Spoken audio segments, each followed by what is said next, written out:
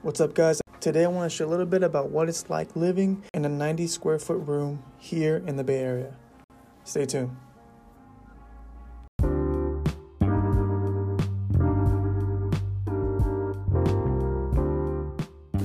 Alright, to give you guys a little bit of context, I've been living here for about 6 years in the Bay Area. Went to school here, graduated, working full time, and I wanted to move to a place where I know I can have this peace of mind and place to work. And the first thing that really caught my attention when I found this place was that it was super cheap compared to everything else in the area, especially for the area that I was looking at. It was really surprisingly cheap. I think from what I remember at that time when I signed the lease, it was about $520 or so. All in all, currently I'm paying with utilities $620, and believe it or not, $620 a month here in the Bay Area is a bargain. Like it's a deal that you cannot pass up, because typically that's the price you'd be paying. I mean, that's if you get a price that low for sharing a room. If you want to get your own room, you'd be typically looking at around $1,000, $1,100. If you want a master bedroom, so that means including with your own private bathroom, you're looking at around $1,300, $1,400. Studio, $1,600, $1,700, low end, right? But yeah, price was a big thing for me, because I'm able to pocket a lot of the money that I do save, invest and do other things, emergency fund, all that other good stuff. But yeah, price was a big game changer for me, and it was a no-brainer. So number two, it was the location in which I was living at. It was very convenient to all the nightlife, all the restaurants, all the grocery stores, all of any businesses, anything I wanted to go to was very easy and just a walking distance away. Also, I've adapted to the lifestyle and what it is like to be in the city, because coming from a small town, I want to come out here in the Bay Area and experience really the whole city life. And I knew that there was so much opportunity out here in the Bay Area, so I figured San Jose is at the very core of everything. So San Jose is in the middle of everything. So it's really just a prime location for me. It's something it's a place that I've learned to love and get accustomed to, and really that's you can't really beat that.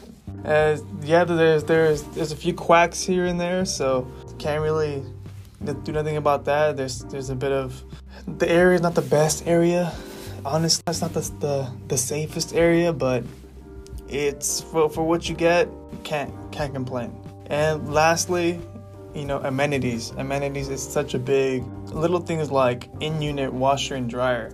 That's very uncommon. People out here, I came to find out, people out here have to go take their laundry to a laundromat. Like, what? I grew up with a washer and dryer in the freaking house. Like, now people have to go travel someplace to do their laundry, and not only that, but pay a few dollars to do the laundry. I mean, that's not. So when I found out that there's literally a washer and dryer a few feet from my room, and have basically my own half bathroom a few feet from my room too. So all in all, it's this little space, this 90 square foot space.